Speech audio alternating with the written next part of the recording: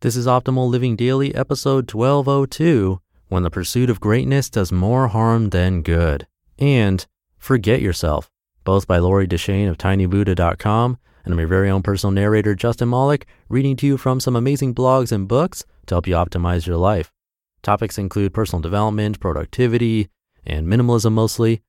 Now let's get right to today's two posts as we optimize your life. When the Pursuit of Greatness Does More Harm Than Good, by Lori Deschênes of tinybuddha.com.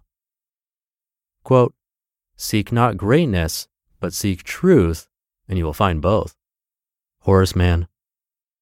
You're destined for greatness. Don't settle for mediocrity. You can be extraordinary. Have you ever heard one of these motivating statements? I see them all the time around the web, and while I understand the intention, I sometimes have mixed feelings about the implication.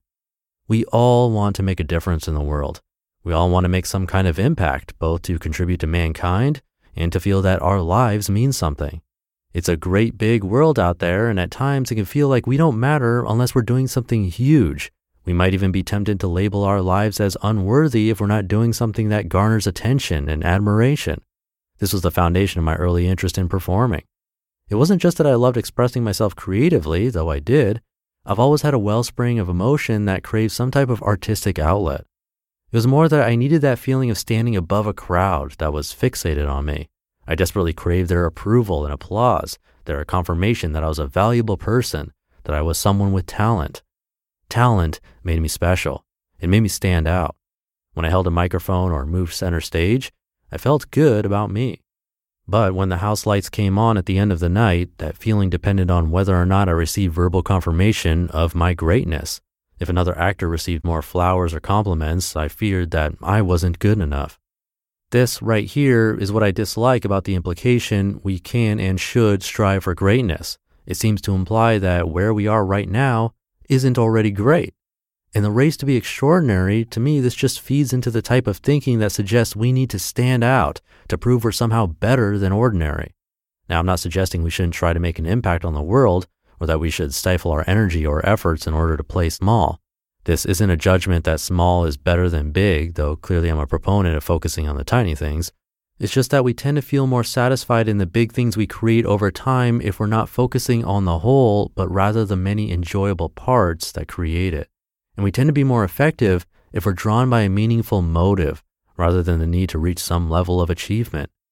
When we strive for greatness, we feel a sense that we need to make a difference someday. When we focus on purpose, we feel a sense that we can make a difference right now. When we aim to be extraordinary, we can get caught up competing and comparing as if what we're doing isn't good enough. When we endeavor to be meaningful, we make choices based on what aligns with our intentions and feel good about each step along the way. When we try to avoid mediocrity, we focus on what we don't want to be and create fear and pressure to excel. When we embrace our passion, we focus on what we do want to do and create excitement that naturally creates momentum. If we have a compelling reason to do something, the doing itself feels great. Now, a caveat, as black and white as this may seem, naturally it isn't. We may always feel that need for approval, at least on some level. We're social creatures, and especially in our social media-driven world, we're even more status-driven than ever. This isn't about completely relinquishing the desire to achieve and receive attention for it. It's about recognizing how and when this desire creates more stress than inspiration. At the end of the day, that's what we really want, not just to seem inspiring, but also to feel inspired. We can only do that if we release the blocks that keep us gazing toward the future, looking for confirmation of our worth. What's your meaningful motive, and what can you do today to act on it with passion? Forget Yourself, by Lori Deschênes of tinybuddha.com. Quote, "When someone receives us with open-hearted, non-judging, intensely interested listening, our spirits expand." Sue Patton-Thiol.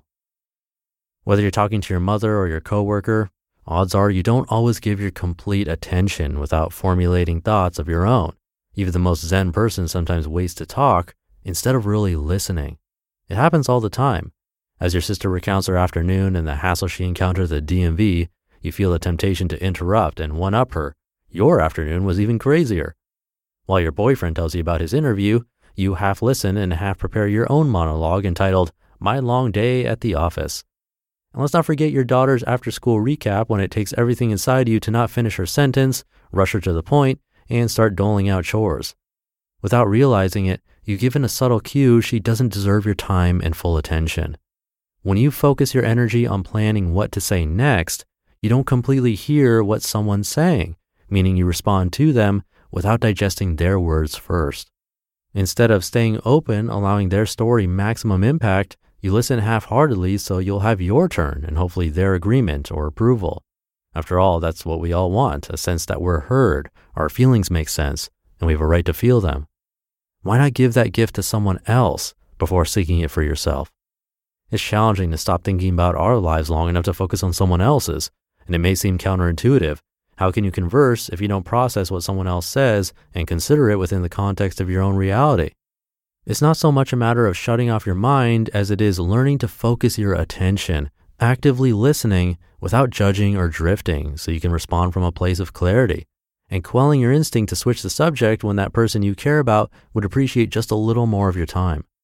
When you resist the urge to compare or compete and refrain from forming opinions, you let other people know you care about what they have to say, not just because it gives you an excuse to talk about yourself, but because you value their thoughts and learn from them.